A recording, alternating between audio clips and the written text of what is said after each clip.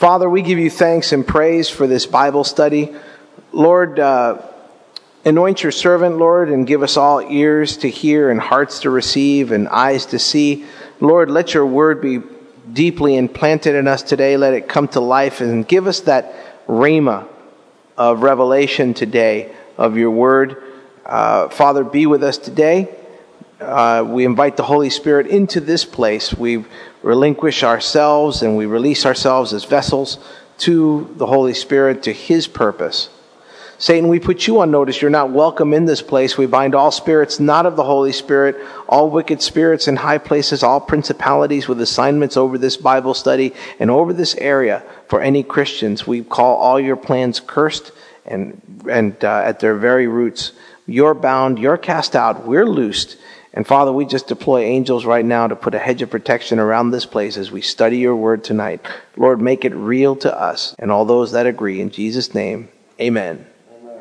So tonight we are doing a study. It is in the book of Nehemiah.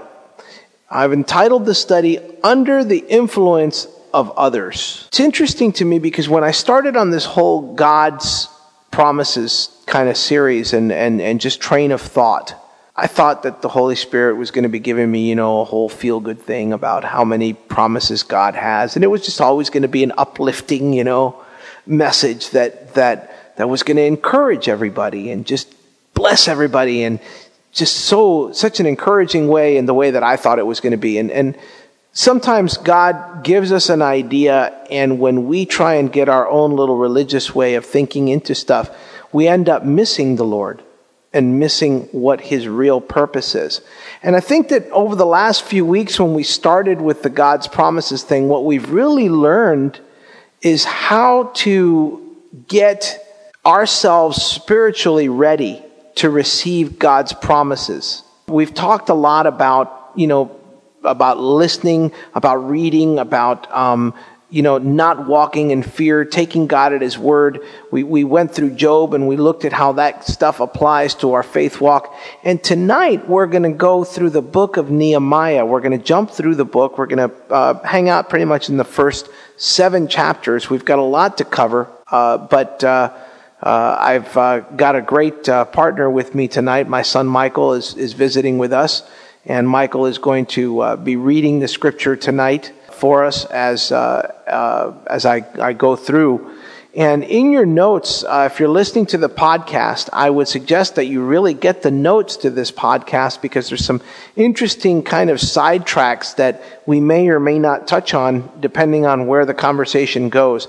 You look at the amount of notes and stuff that we have for these things, and this is just an outline.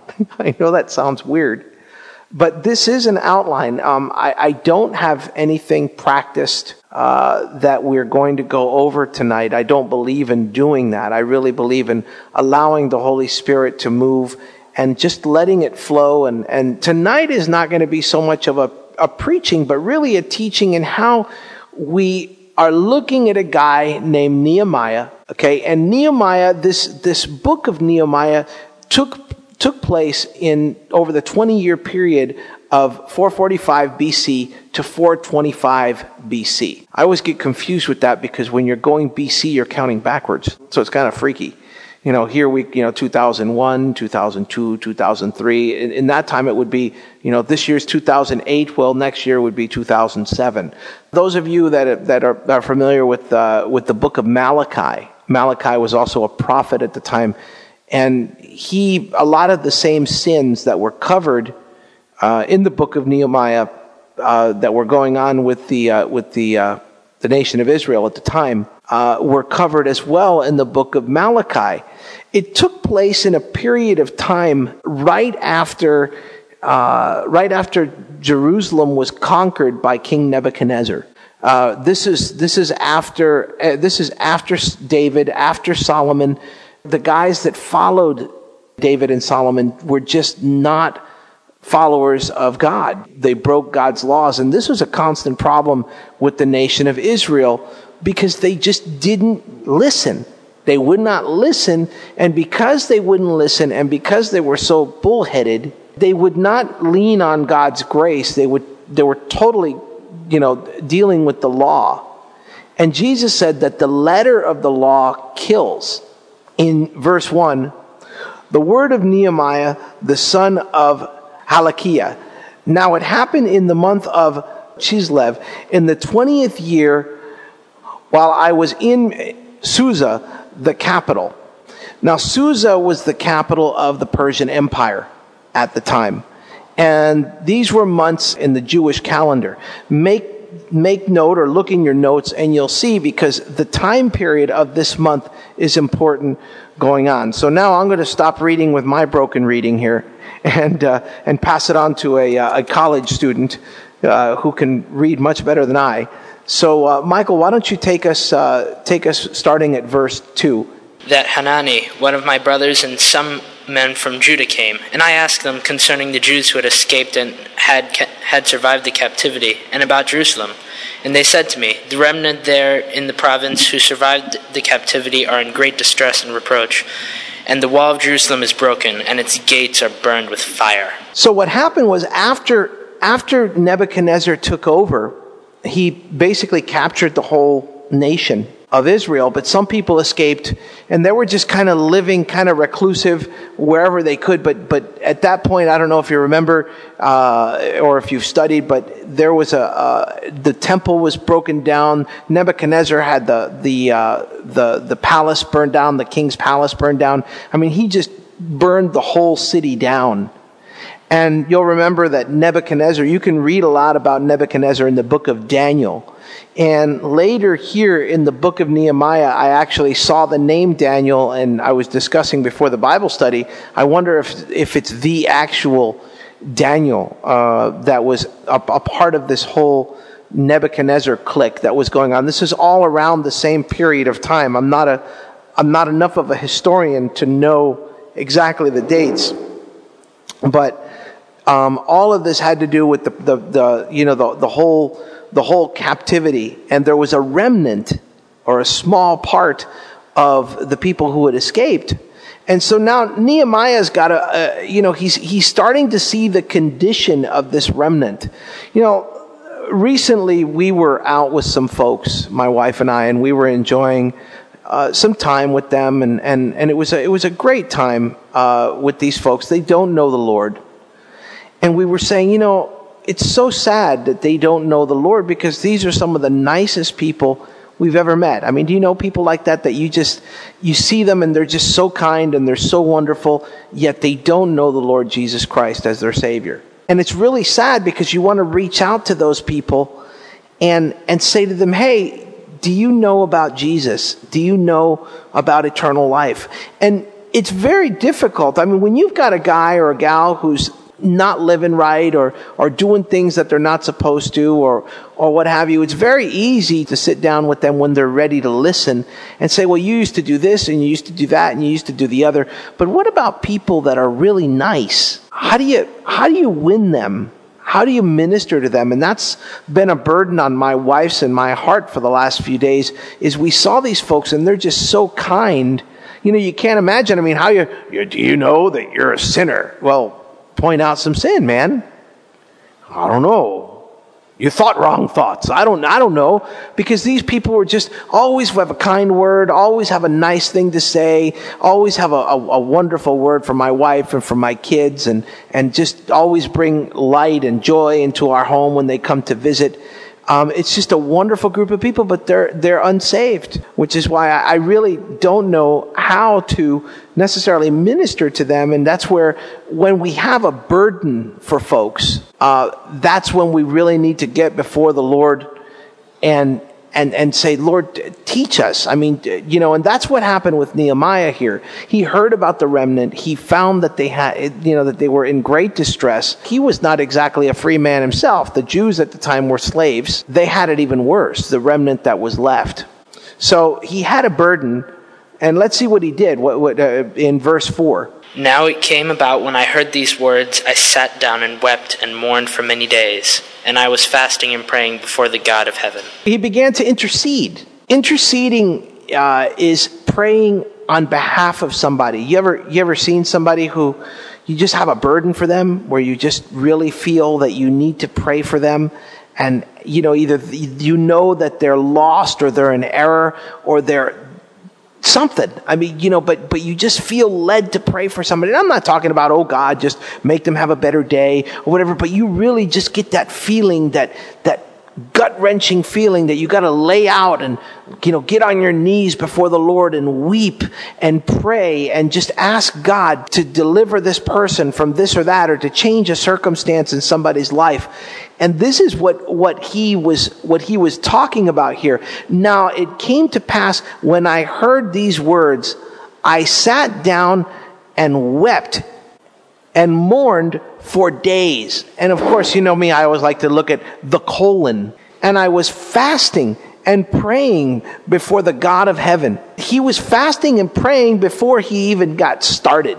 Just, Lord, just hear my cry, Hear my cry. And how do we start interceding? Well, the model of prayer, a prayer of intercession, begins with praise and worship. Don't get me wrong. When you wake up in the morning, you're just, good morning, Lord, bless your holy name, and I praise you, I thank you. That's a form of praise and worship, and it's kind of a lighter hearted, familiar, hey, God, how are you this morning? Praise you. It's wonderful to be there. This is more of a heartfelt, Lord, creator of the universe, I bless your name. This is a heart-wrenching, really deep felt prayer. So go ahead and go to verse 5 and 6. And I said, I beseech thee, O Lord God of heaven, the great and awesome God who preserves the covenant and loving kindness for those who love him and keep his commandments. Let thine ear now be attentive and thine eyes open to hear the prayer of thy servants which I am praying before thee now, day and night on behalf of the sons of Israel, thy servants, confessing the sins of the sons of Israel which we have sinned against thee. I and my father's house have sinned. So you see, what does he do? He comes in blessing God, acknowledging who God is, acknowledging God's greatness, and then getting to the point of saying, God, before I even bring my supplication to you, we got some business to take care of. Sometimes the Lord will have you pray for people that are in such bondage that they can't pray for themselves.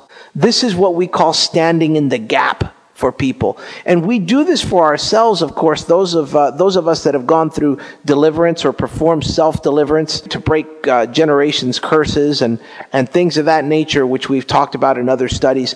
We stand in the gap for our ancestors. We repent for our ancestors' sin. And here is one of the places where we see that example in the Bible, because it's not just him he's praying for. He's praying for the sin of his forefathers. You see, people sit there and say, well, no, there's no such thing as generations' curses. You can't stand in the gap for other people. Then what is this? What are we seeing here? What we're seeing here is an example of a man who got a burden on his heart for a group of people who that whole group of people are in sin. This brings to mind places like in South America, South and Central America, where Santeria is very, very big. Places like Haiti, where voodoo is just enormous. Places like India, you understand, where there's such poverty, in Africa. And it may sound cruel, but the fact is that the blessing is not on many of those nations because of who they're worshiping. You see? And that's why we're called to pray for the nations. As believers, some of us are in such trouble sometimes that we can't pray past our own situations. And that's understandable. And that's when we first either get saved, or we've been walking a compromised faith walk where Jesus is kind of, Savior, but not Lord of our lives. And we finally get serious about our faith walk. We spend a great deal of time, well, Lord, help me get out of this. Father, help me get out of that. I repent of this. And God is really taking us to task and working in us to bring us to a place where we can be used as instruments.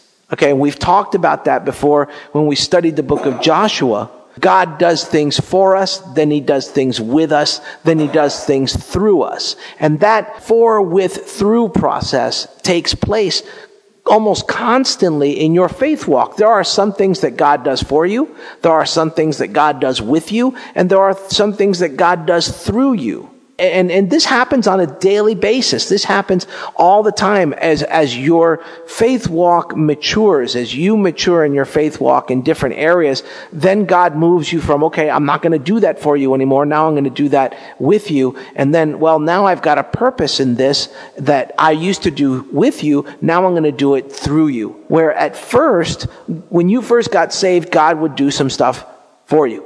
Wow, I got saved last week and I feel better. I feel lighter. I feel like I've been lifted, a burden's been lifted off my shoulders. And that's what God did for you. But then God starts to reveal the issues in your life and the things that you need to let go. The Holy Spirit's a perfect gentleman, folks. If you don't let go of something to the Holy Spirit, He'll never take it. God will never rip anything out of your hand. So this is why as Christians, we're to hold on to things loosely. Because we really want to be able to relinquish it. Anytime Jesus says, hey, give me that. I don't necessarily want you to have that. We're not to hold on to it and say, no, mine. I got a 2-year-old daughter. Mine. As we grow in the Lord, we're to let go and say, okay, well, if you don't want this for me, Lord, then that's fine. So here we're seeing a matured believer in God praying, and now he's moving from the praise and worship area to the confession of sins.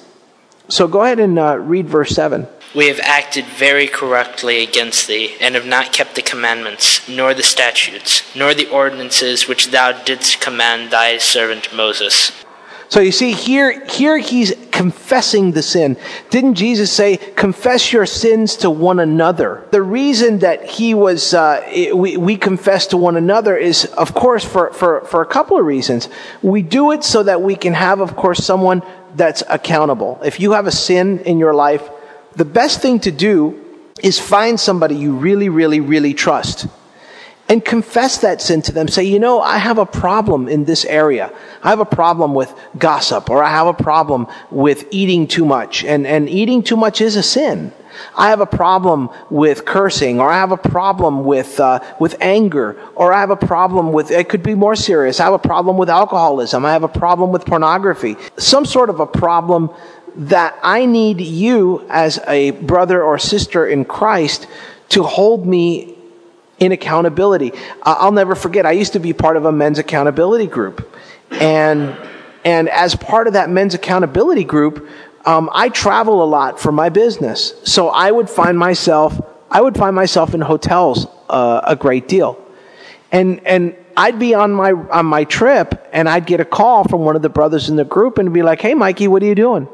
Oh, much, just chilling out in my room, whatever. Did you go down to the bar today? No. You sure? Yeah. Talk to any women today? See, because these guys know that when I was in the world, I would hang out at bars from time to time and, go and talk to women and this and that and the other. And they're just making sure, the people say, well, am I my brother's keeper? You betcha. That doesn't mean that you go out and you do that whole Christian thing of, well, so-and-so, so-and-so's got a problem. We got to pray for them. And then you lay out their entire problem. That's gossip. That's not what I'm talking about. I'm talking about finding a brother or sister that you can really trust, that you know that no matter what happens, your confidence is never going to be broken with that person. And they're going to understand, and they're going to carry you through it, and they're going to pray you through it. And when you fall, they're going to be that voice and hand of reason that's going to reach out to you and say, well, brother or sister, let's pray through that. Let's get you to a place where you're back in relationship with God. The beginning of that is leading someone to confessing their sin, not only to another individual, but showing them how to confess their sin to God, to teach them that God is full of grace. Paul said where there's an abundance of sin, is there an abundance of grace. Does that mean we should just go out and sin, for the heck of it? Of course not. But we are supposed to understand that when we fall, God can't do anything with somebody who's lying on their face or somebody who's flat on their back because they fell due to sin. God can't work with that person. God needs you to understand that His grace will cover a multitude of sins. And as we've spoken before about, there's a big difference between sin and trespasses, which trespasses are a lifestyle of sin. Amen? So this is why he is confessing the sins and laying them out so that God can understand that he knows. Which brings me to the point, of course, of, well, people would say, well, yeah, but God already knows this stuff. Well, then why would God ask you to remind him of his word? It's like the people that say, well, God is putting me through a test right now. Well, yeah, God is putting you through a test, but it's not so he can see. God knew what you were going to do, folks, from before the earth was ever created. God knew the number of hairs on your head, how long you were going to live, what mistakes you were going to do, how you were going to do this or how you were going to do that, and he saved you anyway. So when God asks you to confess your sin, it's so that you understand where you're at. When God asks you to remind him of his word, it's so that you know what his word is. Because, see, the word of God brings life to us. The word of God is like meat or food to us. Jesus said, a man shall not live by bread alone, but by every word that proceeded from the mouth of God, which is the word. Okay? And Jesus was the word, and Jesus also was the bread of life. You see? So basically, what God wants you to remind him of his word, he just wants to make sure you know it. Why? Well, sometimes God likes to play a little game of hide and seek with us. Remember when you had little kids and you used to hide from them? And they'd be, Daddy, Daddy, Mommy, Mommy. And you'd jump out and they'd be, oh, there you are. But for a little while, they would be kind of concerned about where was Mommy, where was Daddy. The Lord does that with us sometimes because he wants us to grow in not to be not used to him being there with us all the time, but God wants us to interact with him. He wants us to be, while we're submitted, he also wants us to be able to be connected. He doesn't want to drag us everywhere we're going. When you're an early Christian, God is taking you most of the places where you're going to go and just making it happen. As you become more mature in the Lord, he kind of backs off a little bit and says, well, you know the ropes, dude. You know my word. You should know my word by this point. You should know what I want you to do. You have a relationship with me. You should be baptized in the Holy Spirit. So if you're baptized in the Holy Spirit and he's the helper, he's the Spirit of truth, he's going to witness to you what you need to do. So go forward and do it. Now, if you need me, I'm going to be right here, you see. But God wants us to get to a point of being interdependent on him. And maybe that's not a English word, but it works for me because we are dependent on God for everything, but he wants us to interact with him. So interdependent works, I guess, for me as well as anything. So here Nehemiah now is going to remind God of his word and what promises he's made to the nation of Israel. Remember the word which thou didst command thy servant Moses, saying, if you are unfaithful, I will scatter you among the peoples. But if you return to me, and keep my commandments, and do them, though those of you who have been scattered were in the most part of the heavens, I will gather them from there, and will bring them to the place where I have chosen to cause my name to dwell. And they are thy servants, and thy people whom thou didst redeem in thy great power and by thy strong hand. So you see, he's reminding the Lord of what he said back in the time of Joshua and Moses. And again, God likes to hear that stuff. He likes to know that you're spending time in the Word. And that Word is going to empower us. You see, and what all this does, well, it pleases God. You dads or moms, don't you feel good when you have a child and, you've worked with that child since he was a baby. You've tried to do your best. And I tell people that raising a child is not something that you see the fruits of it right away. I mean, I have my son with me tonight. I had no idea where he was going to be. I had no idea what school he was going to attend. I just nurtured him. I trained him as best I could. I gave him the wisdom that I felt that I could. And I'm blessed when I see that he's going to school, that he's doing the things that I taught him to do. And it's funny to hear the very teachings that I taught him when he was 5 years old, 6 years old, 8 years old, 10 years old. Hear them now that he's a young man.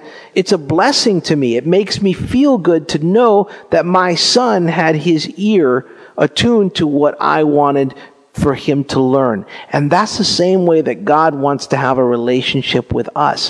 When we come to God and we want God to do something for us, we want God to recognize that we are dedicated to him and we are trying to seek his will in a situation, and we do realize that we've messed up, that we've made a mistake, or we're coming to him on behalf of those who have.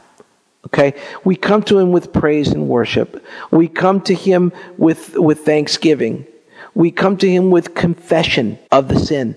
And then we come to him reminding him of his word. And here, letter D, restoration. Restoration of relationship. Now that's the scripture says if you confess your sin, God is quick to forgive you of your sin. Once we've done all that, now we're restored. Now we're getting to what Nehemiah is really coming to God about, which, if you remember, is the situation that he saw Israel get into, and understanding that Israel's a situation of its own making. But Nehemiah now has stood in the gap for them, and now he's going to ask God to do something for him in verse 11. O Lord, I beseech thee, may thine ear be attentive to the prayer of thy servant, and the prayer of thy servants who delight to revere thy name, and make thy servant successful today, and grant him compassion before this man. Now I was the cupbearer to the king. Wow. Nehemiah was the cupbearer to the king. So now look at how God took this guy who had been with the king for 20 years. Okay, because this book was this was in the 20th year of the king's serving. Okay, so I'm assuming he'd been with the king for quite some time here. And he was the king's cupbearer. This is the guy, the cupbearer is the one that whenever they would bring the king some wine, he would drink it first. And just in case somebody decided to come and poison the king. So the king would be chilling out, having, hey, give me a glass of wine. And he'd be, no, you can't drink that. Wait, come here. I like that. That's good stuff, king. You got to have some of this. And so obviously, him and the king have created a really nice relationship. I would imagine that it's a very personable relationship, because obviously kings like to drink wine. And so let's go on to chapter 2, verse 1. And it came about in the month Nisan, in the 20th year of King Artaxerxes, that the wine was before him, and I took the wine and gave it to the king. Now I had not been sad in his presence. Now, here the month Nisan, this is the 7th month of the year. God gave him favor when he started getting this burden. It was November or so? It was between November and December, the notes say. Okay, now we're approaching harvest time. Okay, we're approaching this is in the months of March and April. This is a time where people bring in their first fruits. So obviously, God has laid it on the king's heart, which is what's coming up here, to ask him what's going on at a very opportune moment. The king is, first fruits time, man. The king's in a good mood. He's drinking wine. He's got, his whole kingdom is giving him their first fruits. They're paying homage to the king. They're sending in their taxes. It's April 15th, man. It's time for the king to get paid. So he's happy. He's feeling good. And when you feel good, you look around and you immediately notice when people around you are upset or when they're sad. And that's exactly what happened here in verse 2. So the king said to me, Why is your face sad, though you are not sick? This is nothing but sadness of heart. Then I was very much afraid. And I said to the king, Let the king live forever. Why should my face not be sad when the city, the place of my father's tombs, lies desolate and its gates have been consumed by fire? Then the king said to me, "What would you request?" So I prayed to the Lord God of heaven. And I said to the king, "If it pleases the king, if your servant has found favor before you, send me to Judah, to the city of my father's tombs, that I may rebuild it." Then the king said to me, the queen sitting beside him, "How long will your journey be, and when will you return?" So it pleased the king to send me, and I gave him a definite time. So as you see, the king said to him, "Hey, what's wrong, man? You look pretty sad. Did you have a sip of something that wasn't sitting right in your tummy?" He's a very wise man. He says, let the king live forever. And he approaches the king as he did God, with respect, you see. And he said, I'm upset. And the king said, "Well, come here, man, talk to me. What is it that you need?"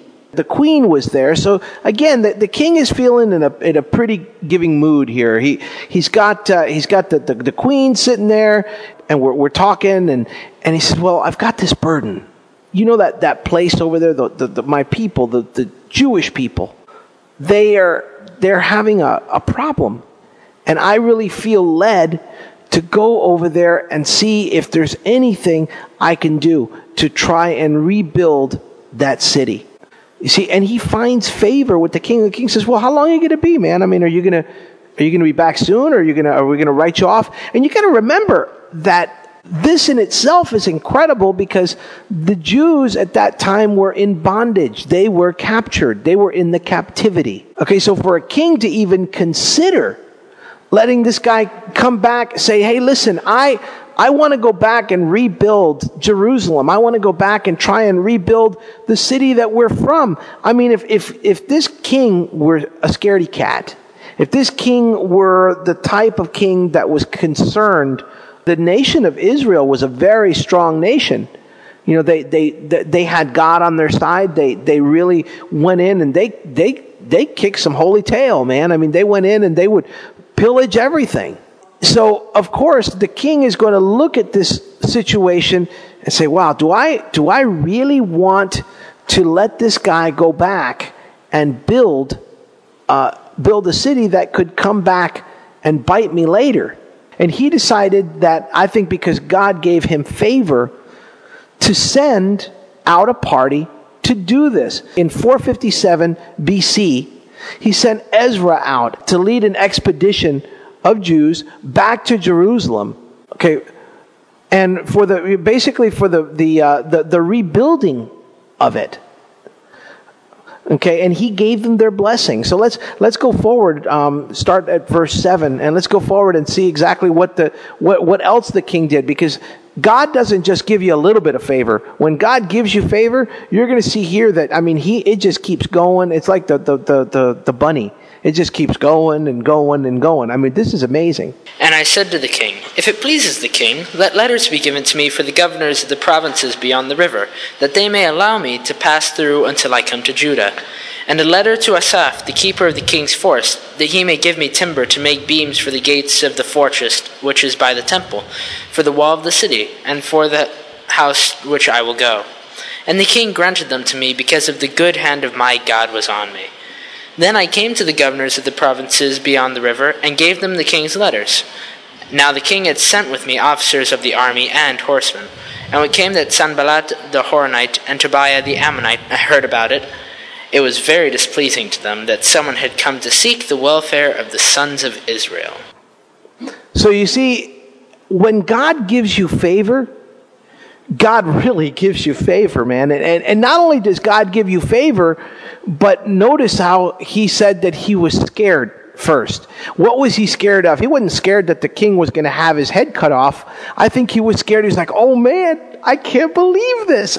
What I've been praying for, it seems like it's about to happen. Oh Lord, what is it?" That's why when he said, "Well, what do you want?" And he said, "Well," and I prayed to God. And I'm sure God said, "Well, now I'm going to give you favor with this guy. Ask him for everything." I mean, not only did he have the audacity to ask him if he could go back and rebuild his city, but then he said, "Hey man, can you give me letters so I can get through?" And then on top of that, he said, "And by the way, while you're at it, while you're feeling real giving, king, would you give me all the materials to rebuild this city? I mean, would you do that for me, king?" And the king said, sure. So as you see here in verse 10, here's where the problem begins. Here's where people are starting to see what this guy wants to do. You know, they don't see it yet, but they already hear, oh, I hear that so-and-so is starting this thing, and, you know, and oh man, you know, and he's going to come and he's going to change things, and look at him. Who is he to be doing this stuff? So immediately the tongues start to wag, you know. But hey, he knows what God has called him to do. And this is where we start talking about what we're here for our study tonight, which is being influenced by other people. So here we're going to start to see how our lives parallel with Nehemiah's life. Because God has given each and every person a vision, a dream, a goal. And it's individual for each one of us. And of course, many of the challenges that he faced here, we face in our everyday lives when God gives us a goal, or God gives us a purpose, or God gives us a calling. No matter what, you're not going to just get a calling from God and it's going to go silky smooth, baby. You're just going to go straight through and it's just me and Jesus and that's it. And it's going to be cool and nothing's going to come against me. And oh no. When God gives you an assignment, Jesus, I was talking to somebody last week and they said to me, well, you know, Jesus is love and, you know, love is all about unity. That's not what my Bible says. Jesus said, I came to divide. You guys know that? Jesus said, I came to divide. Mother against daughter, father against son. Okay, so don't believe for a minute that Jesus came so that you could just, well, let's all just get along. I know that you're walking a compromised faith walk, you know, and I know that you're not living right, but for the sake of peace, I'm not going to point that out to you because I just don't want to be a bad Christian. I don't want to be an unloving Christian. You know what? The scripture says to give them the truth in love, but the main focus is to give them the truth, you see? So be careful who you share your vision with. Be careful who you share what God has called you to do with, because then you're going to have to deal with the fallout. You know, you can't always share everything God tells you with everybody. Okay, and you're going to see that here. Let's go on to verse 12. And I arose in the night, I and a few men with me. I did not tell anyone what my God was putting into my mind to do for Jerusalem, and there was no animal with me except the animal on which I was riding. Now, at that time, I mean, remember, this is a dangerous place, right? He doesn't want to take a bunch of guys with him. He brought soldiers with him and everything. The king gave him soldiers to come with him so that he wouldn't have any trouble. But he gets to Jerusalem and he sees that it's a mess. I mean, but he wants to go look at the whole deal, you know. So Nehemiah surveys the area. He says, wow, this is bad, man. This is really messed up. But God is laying on his heart to rebuild this city. So he's riding around at night. Can you just picture this guy on his horse late at night, you know, in the middle of the night, riding around, checking out everything.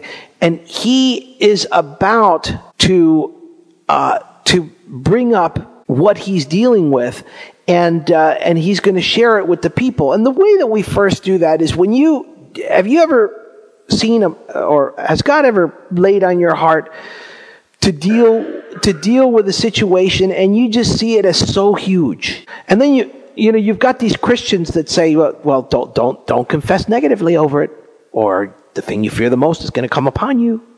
That's not exactly correct. If you sit there and you have a negative attitude and stinking thinking and stuff, I definitely think that that's going to adversely affect the situation and your ability to pray faithfully through it.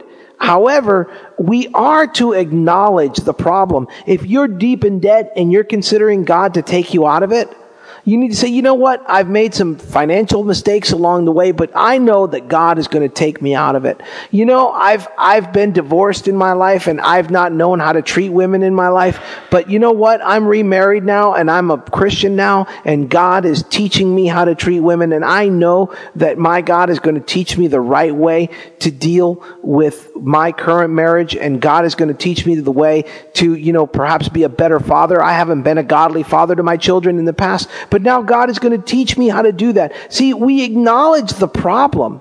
There's no problem with acknowledging the problem, but don't forget to also acknowledge the solution to that problem. Then I said to them, "You see the bad situation we are in, that Jerusalem is desolate and its gates are burned by fire. Come, let us rebuild the wall of Jerusalem, that we may no longer be at reproach." He says, yeah, we've got a problem. Let's look at this problem. We need to build this. I mean, look at all these places. We were once a powerful people. God has laid it on my heart to rebuild this city, but I can't do it alone. Here Nehemiah is being a motivational speaker. He's calling people to say, hey, do you want to do this? God's given me a vision. Give God the glory, because God is the solution to the problem. And here in verse 18, Nehemiah, he admits that. And I told them how the hand of my God had been favorable to me, and also about the king's words which he had spoken to me. Then they said, "Let us arise and build." So they put their hands to the good work. So you see here that basically he gave God the glory. He explained to them, hey, this isn't just something, I didn't just wake up in the middle of the night. I mean, the fact, and just come over here and escape from the king. And you see, he sent me over here. He sent me here with horses. He sent me here with letters. Look at these letters, folks. I've got acknowledgement from the king to talk to the surrounding rulers around here to get materials to build. We found favor. Our God has given us favor. We have reproach no longer. Remember, we sinned at one point. I've stood in the gap for our people, and now God has given us favor. But of course, there's always that person. Are you sure that's what God said for you to do? Are you sure that God spoke to you? Are you sure that God gave you that vision? And you know what, folks? If you're not steadfast on what God told you to do, other people will actually put you in a position where you will question what God actually said. This is why we need to be careful of who we share our visions with. People in the world, they mean well, but they're kind of like a radio that's tuned into every station and they'll play anything. So you need to know how to distinguish those voices, and they will come in many different forms. Okay, and here in the story, in verse 19, we see this very thing going on.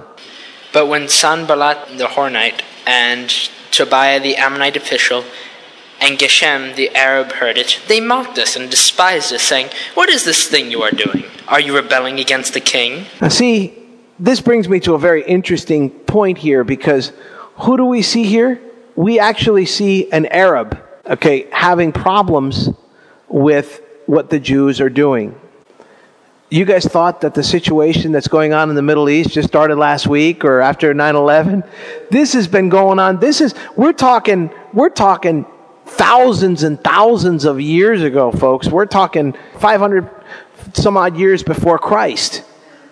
This has been going on for years and years and years. And the United States actually has the audacity to think that they're going to get involved in this thing and settle it in a year or 2 or 3. I don't think so. But that's my last political announcement for the evening. The Arabs were opposing and saying, "Oh, so you really think you're going to do this? You're not doing that. We're going to make up stories about you. You're actually going to rebel against the king. The king's a sucker for sending you out here, but don't worry, we're going to inform him of what you're doing." Now, if you answer when somebody says to you, "Well, that thing that you said was from God, it doesn't look like it's from God because of this or that or the other," or, God called me to go to this job. Really? I can't see where God would call you to go to that job. Well, he really did. Well, really? How much do you get paid at that job? Oh, you're worth more than that. You don't get paid enough to do that job. God would never call you to that. Well, how do you know? Well, because I know. I mean, God would never put you at a lower pay scale. God would never do this. And do you ever notice that when God gives you a vision, everybody else around you tells you what God would or would never do? Oh, I feel that this is the person that God put in my life to marry. Really? God wouldn't do that. Really? How do you know that? Do you have a line to God that I don't? So maybe I've been hearing God clearly in my faith walk for the last God knows how many years, but now all of a sudden that God really gave me something steadfast and the enemy wants to take my blessing. Now all of a sudden you've got a better connection to the Lord than I do? I don't think so.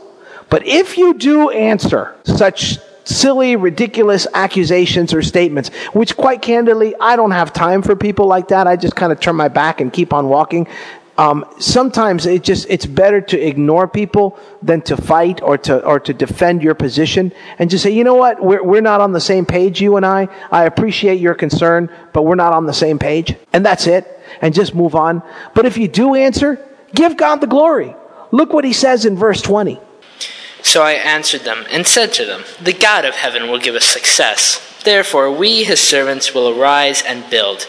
But you have no portion, right, or memorial in Jerusalem. So you see, he gave God the glory. Whenever somebody comes to question, and especially if they come all spiritual, oh, brother, you know, I don't know, brother, that just doesn't seem like godly to me. And you know that God called you to do something. Just point them back at God. We'll say, you know what, brother? You know what, sister? You just need to pray for me. If I'm not hearing right, then tell you what, I really believe I heard from God, and I want to stick to that because I really want God to be the provider of my information. Oh, but in the mouth of 2 or 3 witnesses. Well, yeah, but that mouth or 2 or 3 witnesses thing, that's usually for people that have a hard time hearing from God to begin with. I don't. I really believe that I hear from God. So if you really think that I'm in error, if you really think I'm in the wrong relationship, or if you really think that, that I'm in the wrong job, or that I've done something wrong with my kids or whatever, please pray for me. Pray for me. If someone is praying for you the right way, hey, an extra prayer, a layer of prayer on your life, that can't hurt. There's nothing wrong with that. Notice in chapter 3, though, how God gave Nehemiah so much favor. Look at all the different people you've got a whole chapter full of people that took part in the rebuilding. Isn't that amazing? But when people can't discourage you from the vision, then they mock you. Yeah, right. You're not going to do that, man. You're a sucker. You're a nobody too. And then they tell each other, did you see how Mikey said he had a vision from God to do this or that? Or did you see how Leo said that God was going to turn this around? Or Sean said he was going to get a good job doing this and that. And do you believe that? They're dependent. Look at him. He's sitting at home reading his Bible, and he's going to church on Sunday, and he's worshiping and he's praising God. He thinks that that's what's going to get him a job. He thinks that's what's going to change his life. He thinks that's what's going to make things better for him. Isn't that silly? So they start to mock you. And that's exactly what they did here to Nehemiah in chapter 4, verse 1. Now it came about that when Sanballat heard that they were rebuilding the wall, he became furious and very angry and mocked the Jews. And not only do they do it by themselves, but then they go on, they get other people, and they convince them. It's very easy. The world is always out there to copy. The scripture says you're individually and wonderfully made. That means that no two of us are the same. Everybody here, God has an exact different purpose for each and every person here, for each and every person listening to this teaching. Okay, but the world, on the other hand, the world is always trying to be like that guy. Oh, who's the latest Hollywood model? Who's the biggest person in Hollywood? Who's the most famous model or movie star or person that I can imitate? Because, of course, if I copy them, then I'm going to live a life like them. Well, besides the fact that that's a lie, it's not original, and God likes originals. God is an original God. The scripture says, for today I'm doing a new thing. And that new thing is new in each and every one of us. We may all walk with Jesus. We may all get saved. Okay, and we may all be saved at the end, and Jesus may say to all of us, good job, good, well done, good and faithful servant. But the similarities end there. God will do unique things with you that he may not do with me, or do unique things with me that will not work with you. For example, how did you get saved? I was sitting at a table in November of 1995, and the room just kind of disappeared. And I literally had a Damascus Road experience. How did you get saved? How did God reach out to you? Did he reach out to you through someone you respected? Did he reach out? God knew my heart was so hard, and I was so antisocial at that time, I wouldn't listen to anybody.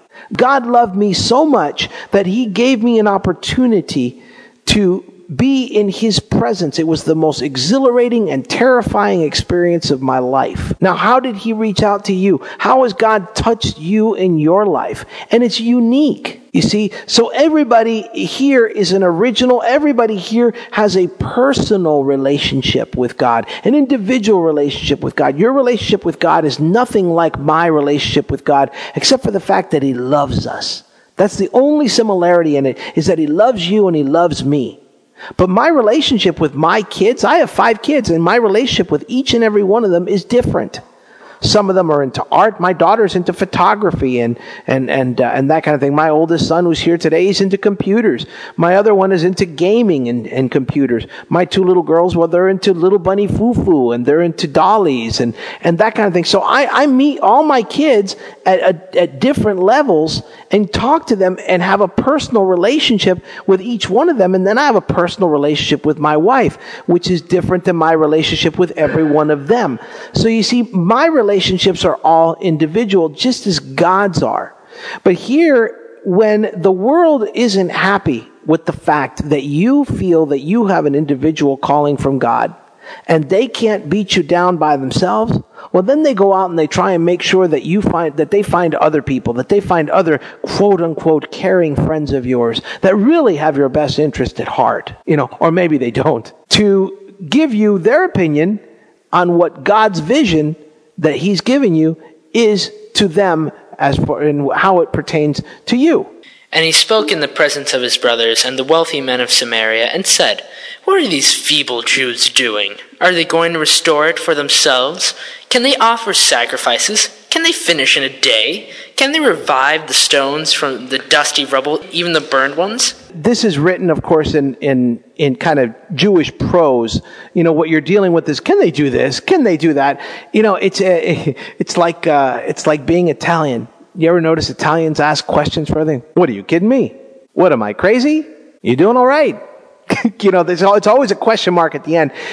Jews seem to be the same way. What are they going to do? Are they going to do this? Are they going to do that? I mean, now they're actually questioning the ability of these guys. And really what they're doing, the Jews had a reputation in that era of being a very strong people who were following the very strong God of Israel, that when the God of Israel got you in his sights, you were through, man. It was done. Now Tobiah the Ammonite was near him, and he said, "Even what they are building, if a fox were to jump on it, he would break their stone wall down." So you see, now they're jeering, now they're making jokes. I mean, if a fox were to jump on the wall, it would fall. So now they're really scorning your vision.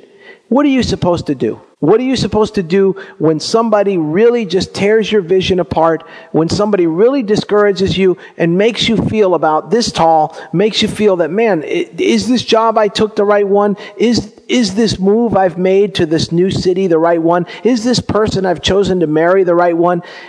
What are you supposed to do? And when you realize that really what their purpose is that misery enjoys company, what are you supposed to do? Well, Jesus said it best. He said, you're to pray for your enemies. How should you respond? Just pray for them. This is a model prayer for enemies right here in verse 4 and 5. "Hear, O our God, how we are despised. Return the reproach on their own heads and give them up for the plunder in the land of captivity.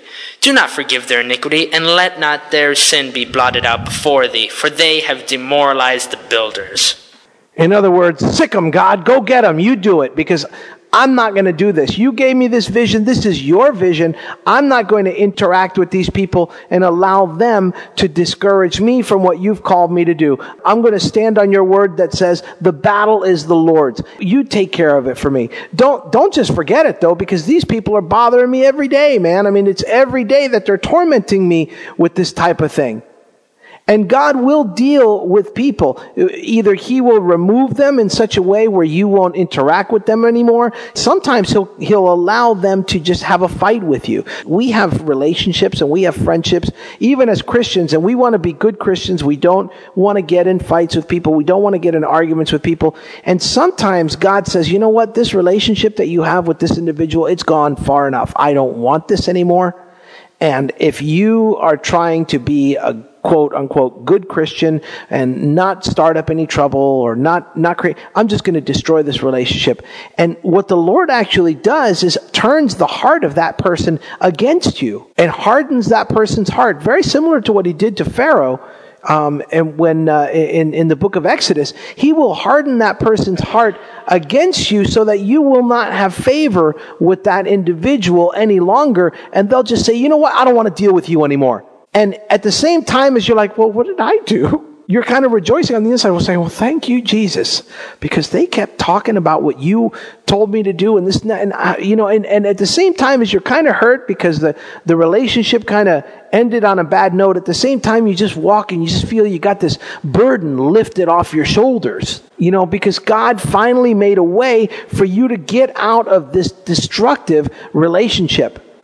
But now, what about the people that are telling you all these things, but they're looking, and no matter what happens, no matter how much negativity they throw at it, everything that you say is going to happen, we're going to build the walls of Jerusalem. We're going to build this place back up to be the glorious place that it was before. We're going to rebuild the temple. We're going to reinstate our sacrifices every day. We're going to celebrate all of our Jewish feasts and holy days all over again. What happens? Well, then they get angry. Now it came about when Sanballat, Tobiah, the Arabs, the Ammonites, and the Ashdodites heard that the repair of the walls of Jerusalem went on, and the breaches began to be closed, they were very angry. And all of them conspired together to come and fight against Jerusalem and to cause a disturbance in it. Well, how do you deal with this? Now you've gone and made them mad, and now they feel that, these Israelites are back. They're the ones that marched around. Remember that story, guys, about marching around the city of Jericho 7 times and blowing the horns and the walls fell? And no, those guys, they're all back. Because notice, more people, every time now they're going out and they're spreading the word around the country. Hey, the Jews are back. The Jews are back. So what are you supposed to do? Well, of course, you're supposed to pray first. Pray in the Spirit and ask the Holy Spirit to give you direction. But that's not all you're supposed to do. You need to protect yourself as well. If you feel that you are in physical danger of something, if you're out in the mission field, if you're, and you're out in another country and you're preaching the gospel, you're ministering to people, and you're in a place where you know that Christians aren't highly favored, are you supposed to, just scream your beliefs at the top of your voice and not have any regard? I'll tell you, the Bible says to be wise as serpents and gentle as doves. And a serpent wouldn't go screaming stuff at the top of his voice in a country that, lops Christians' heads off. So you be very, very careful in the natural while you're still doing what God called you to do. Verse 9, but we prayed to our God. So that's the first thing that we're supposed to do, is we're supposed to pray. When we feel in danger, we're not supposed to cry and hide under the bed. We're supposed to pray. Okay? And because of them, we set up a guard against them day and night. So we're supposed to set up a guard. We're supposed to take care of things in the natural, but we're not supposed to walk in fear. You're not supposed to be afraid, because when you walk in fear, you're not walking in faith. Faith is the opposite of fear. Fear basically is negative faith. It takes just as much faith to be fearful as it does faith to believe in that God is calling you to do something and to walk in it. When I saw their fear, I rose and spoke to the nobles, the officials, and the rest of the people. Do not be afraid of them. Remember the Lord, who is great and awesome, and fight for your brothers, your sons, your daughters, your wives, and your houses. So basically, he acknowledged God. Hey, listen, I know you're afraid, but watch, God is going to do something awesome. And it happened when our enemies heard that it was known to us and that God had frustrated their plan. Then all of us returned to the wall, each one to his work. Now their grand plan of everybody attacking Jerusalem at the time basically foiled again, so they go back, oh man, they realized that they prayed to their God, and their God revealed what we were going to do and made it clear to them, and now they're all fortified, they're protected. In verse 18, it basically talks about that they would build with one hand and carry a weapon in the other. They would work with their building the walls with their swords by their side. I look at this as kind of the way that we should work in our workplace. Do you bring your Bible to work with you? Do you have your sword of the Spirit by your side when you're out there working? When you're at work and you're in a position where you could be influenced by anything? Are you wearing your sword? There's a couple of purposes a sword serves. First of all, when people see your sword, they know that you're protected. They know that you have something to defend yourself with. They also understand that you have something that you depend on when times are tough. Okay, and that's the way that they should look at you with their Bible. Do people walk up to you and tell you dirty jokes? Or when you're around the office, when you're at the work site, do people see you walk by and do they stop talking because they know that the conversation that they were having wouldn't be agreeable to a Christian? Or do they hear about you going to church and hear that you're a Christian and go, no, man, I'd have never guessed it. I'll tell you, one of the most embarrassing moments in my life, and I'm ashamed to say that this wasn't too long ago. This is within the last couple of years. I was hiring a gal at my company, and I had obtained a bit of a potty mouth for a while. I was talking to this girl, and we were talking, and I'd interviewed her probably about 3 times, so I had spent a good few hours with this person, interviewing her, training her on some of the things that we did at the company and this and that. And at one point, I don't remember what it was that I said to her that I said, well, I'm a Christian. And she said, really? I said, yes. She said, oh, I'd have never guessed. I just said, wow. That was painful. And it was because of my potty mouth. It was because I was not representing the way that a person should represent the Lord Jesus in their walk. You understand? If people see you jumping at shadows, if people see you worrying about the future, if people see you worried about current events, if people see you, beating your wife or yelling at your kids, if you don't live and reflect Jesus Christ in your life, then people are going to say when you tell them, hey, I'm a Christian, really? I would have never guessed. In chapter 5, we have a situation that is pretty ugly, and it really pertains to today's situation as well. Right now, the economy is not doing well. A lot of people are having problems financially. I'm not talking about just to get a TV or to go on vacation. I filled my gas tank up last week, and it was $85 one time to fill up my gas tank. And I work from home. If that is a reflection of what it is for this country at this point, with prices and everything going up, it's awful what's happening right now. To know that there are people right now taking advantage of other people's problems, borrow against your paycheck stuff, borrow against your car title. I mean, here people have worked and worked and worked to get their cars paid off, and they can't afford a gallon of gas. They can't afford to go to work. Their salaries don't reach far enough. Okay, so they go and they pawn off their car. This is the most horrible time. Credit card rates. I mean, the credit card epidemic in this country is so out of whack that the government is talking about regulating it. I've seen credit cards with up to 36% interest for cash. If you need to go get cash, it's going to be 36% interest. If you're late on a payment, it goes from the 19% that it was originally up to 30%, and they could do this legally. Not to mention the fact that for every time you're late, they can charge you up to $50 for a late fee. It's a horrible thing, and this is what a lot of the people in the surrounding areas of Jerusalem were doing to the people that had come.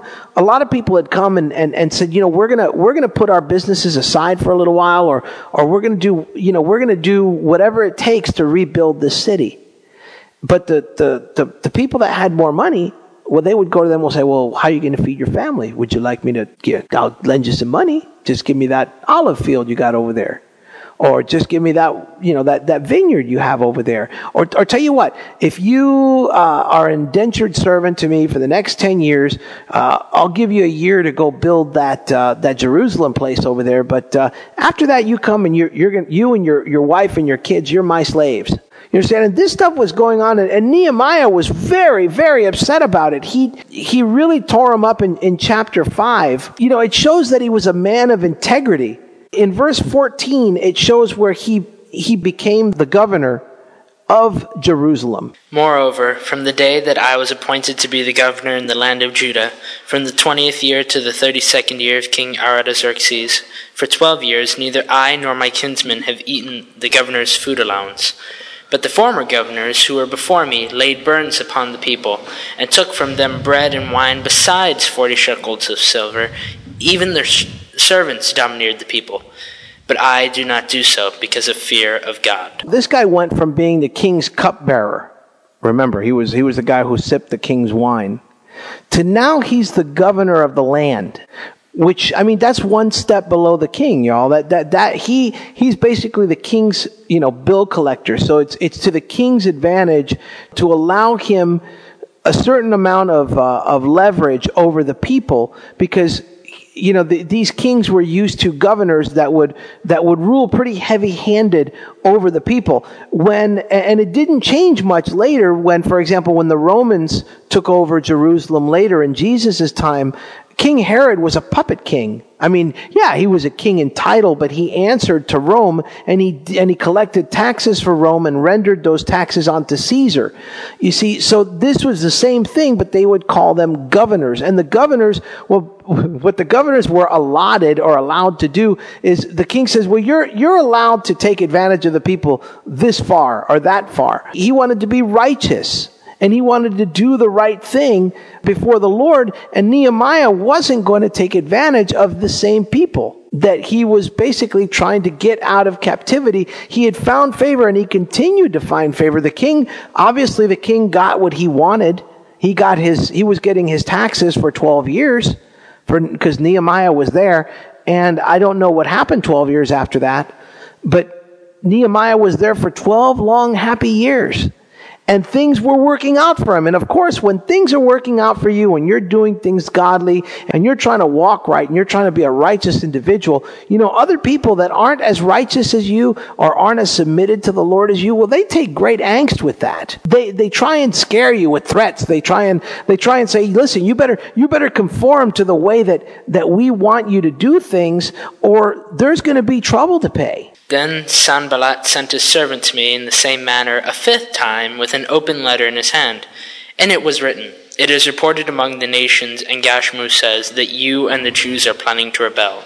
Therefore you are rebuilding the wall, and you are to be their king according to these reports. And you have also appointed prophets to proclaim Jerusalem concerning you.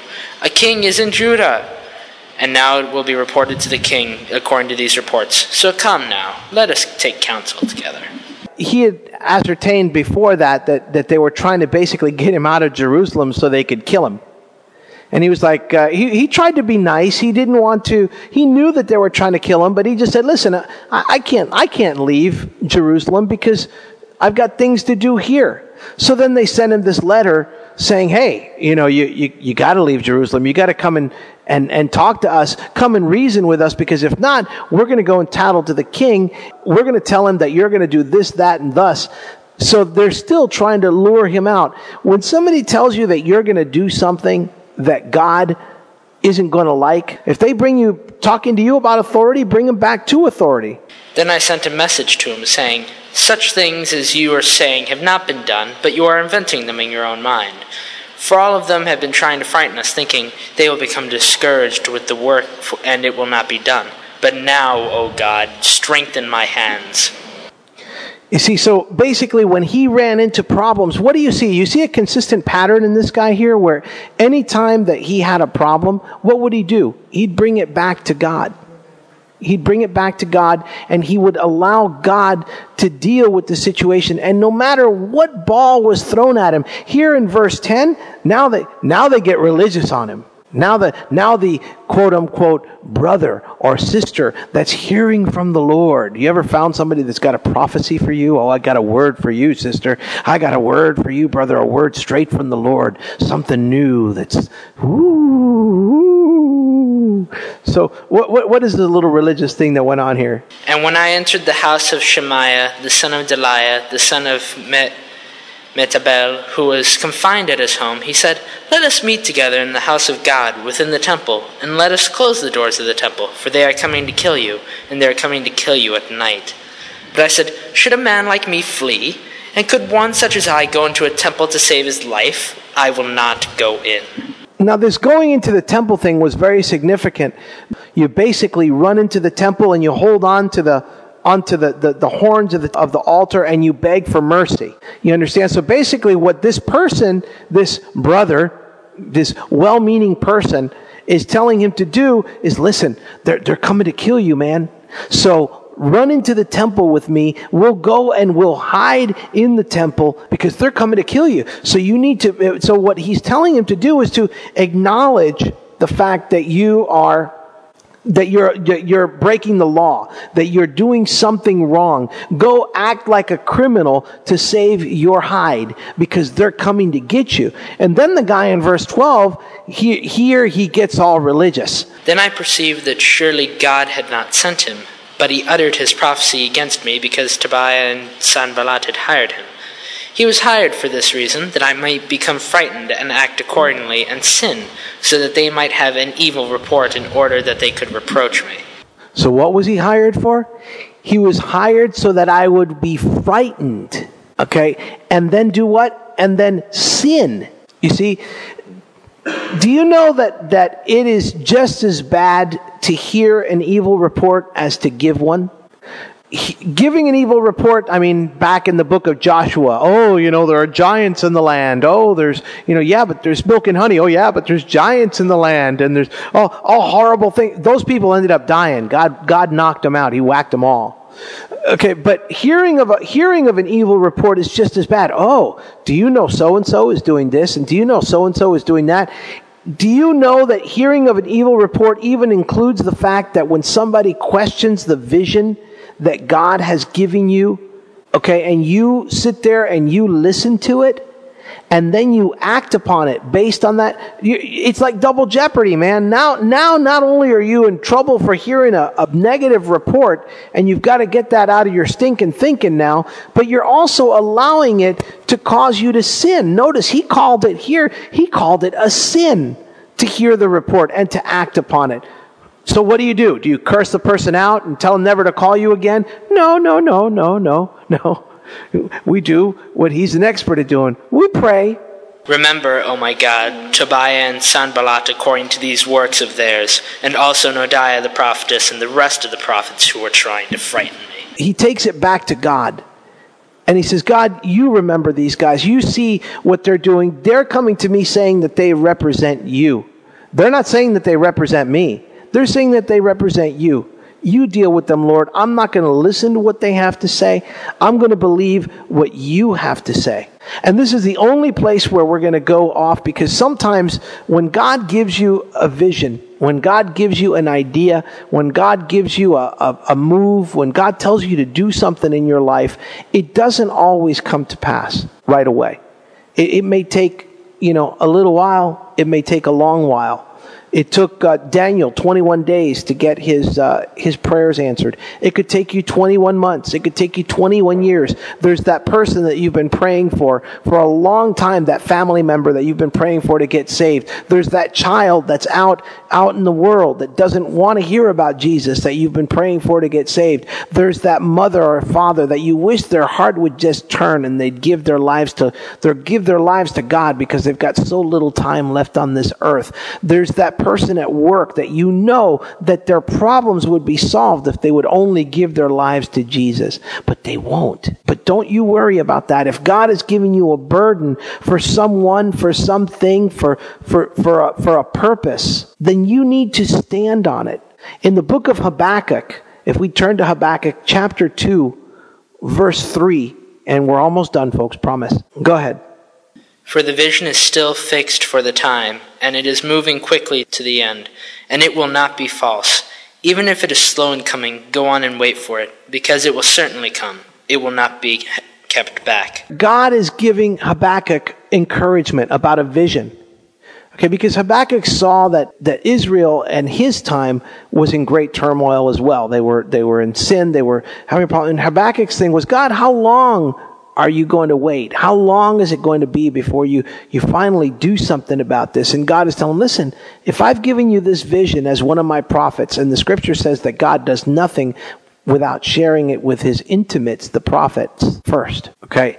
If God is sharing it with you, if God is in his relationship with you, is sharing a vision with you, then it's going to come. It's going to come, and it's not going to fail. It may take a little longer. It may be a really bumpy road along the way. And let me tell you, sometimes God gives us something, and we don't expect it to be exactly the way that he gave it to us. I was talking to my wife about this teaching when I was setting up for it, and I told her, I said, this is kind of like you telling me, well, Mikey, I want to put palm trees in the backyard. And I say, okay, babe, no problem. We're gonna put some palm trees in the backyard. So I go out and I get palm fronds and I put them in the ground, and they're about yay high, and I here you go, babe. If you water them, if you diligently take care of them, in a couple of years, you're going to have 6 foot, 8 foot palms. Now, she's got a choice. She could get mad, and she could say, but I asked you for palm trees, and look what you gave me. You gave me palm fronds that are going to grow up to be trees, but I'm going to have to work for them. Yeah, and? So, don't you think that when you finally see them, when they're tall, when they've got the love that you poured into them, the fertilizer, the singing that you did to them, all the watering you did, all the love and care that you did to them, don't you think you're going to wake up every morning and look out at your beautiful palm trees and say, I loved you guys to the size you are today? You see, where does that apply in your life? What is it that you ask God for, that when you got it, it just doesn't look like what you thought it was going to be? Trust me, that's your palm frond. And if you water it, if you nurture it, if you love it, if you take care of it every day, one day you're going to wake up and you're going to see it's mature and it's strong and it's got a strong trunk and it's got strong leaves and strong branches that no matter what wind comes through there, it's not going to blow that palm tree down. But in the interim, it's going to take your nourishing it. You've got to coddle your vision. Take care of it. Be sure that you don't despise it. The scripture says, do not despise small beginnings. We're a small Bible study. There's only a few of us here. I don't care. I'd teach and preach the same way to 5 than I would to 500 than I would to 5,000. Because it's not about me. It's about the vision that God has given me and about the desire that he's given me in my heart and in my spirit to teach his people. So if God's giving you a vision, don't let anybody influence you away from it. Don't let anybody ever talk you out of it. Don't let anybody despise you out of it. Don't let anybody scare you out of it. And no matter what they try to do, always point yourself and point them at God. God is your answer. You're never going to be able to shut the mouths of those that are talking against you. It's just not going to happen. Verse 16, we're going to wrap it up. And it came about when all our enemies heard of it, and all the nations surrounding us saw it, they lost their confidence. For they recognized that this work had been accomplished with the help of our God. They noticed that this work had been accomplished with the help of our God. You understand? If you endure to the end, you're going to win the race. This Christian walk, it's not a sprint, folks. It's a marathon. And those who endure to the end are going to receive their reward. They're going to hear the Master's voice say, good work, thou good and faithful servant. You understand? So be diligent. Be about your Father's business. Make sure that you're in touch with the Holy Spirit. And when he lays something on your heart, when you know that you know that you know that you know that God called you to do this, listen, God is not going to always tell you over and over and over, I called you to do that. I called you to do it. One day he's going to give you that feeling, and you're going to ask him for a confirmation, and he's going to confirm it. And that's it. At that point, you need to believe that what God told you in the light, he'll never take away in the dark. And when you're walking through a vision in your life, there's going to be some darkness. There's going to be some opposition. But Jesus said, there will be storms, I'll be with you. But he didn't say there won't be storms. He didn't say there won't be opposition. But he promised that he'd be with you. Amen? Father, we give you thanks and praise for tonight. We've gone a little over, Lord, but your word has been taught, Lord, and I hope that the word that's been taught tonight is seated in our spirits, and Lord, that it's just a blessing to us that hear it here and those that hear it on the internet. Lord, it's awesome to see the way that you teach us in your scripture, the way that you use lives of ordinary people to show us, because we're ordinary people, but we're your people. Lord, that there's no giants, no spiritual giants, that we all, no matter how much we look at the accomplishments, that your word shows us as people. Your word shows the people in it as people. And we can relate to these people. Lord, we give you thanks for your word. We give you thanks for the historical documentation that we can look back to, that things haven't changed much. People are still doubting, and you're still gracious enough to walk us through it anyway. Father, we give you thanks again for this teaching, for this Bible study, for this group. I bless each and every person here and every person that's listening to this Bible study. Lord, I just ask you to increase their knowledge, make straight their path, open every door that needs to be opened, close every door that needs to be closed, and seal it shut with the blood of Jesus. Until we meet again, Lord, we give you thanks and praise in Jesus' name. Amen.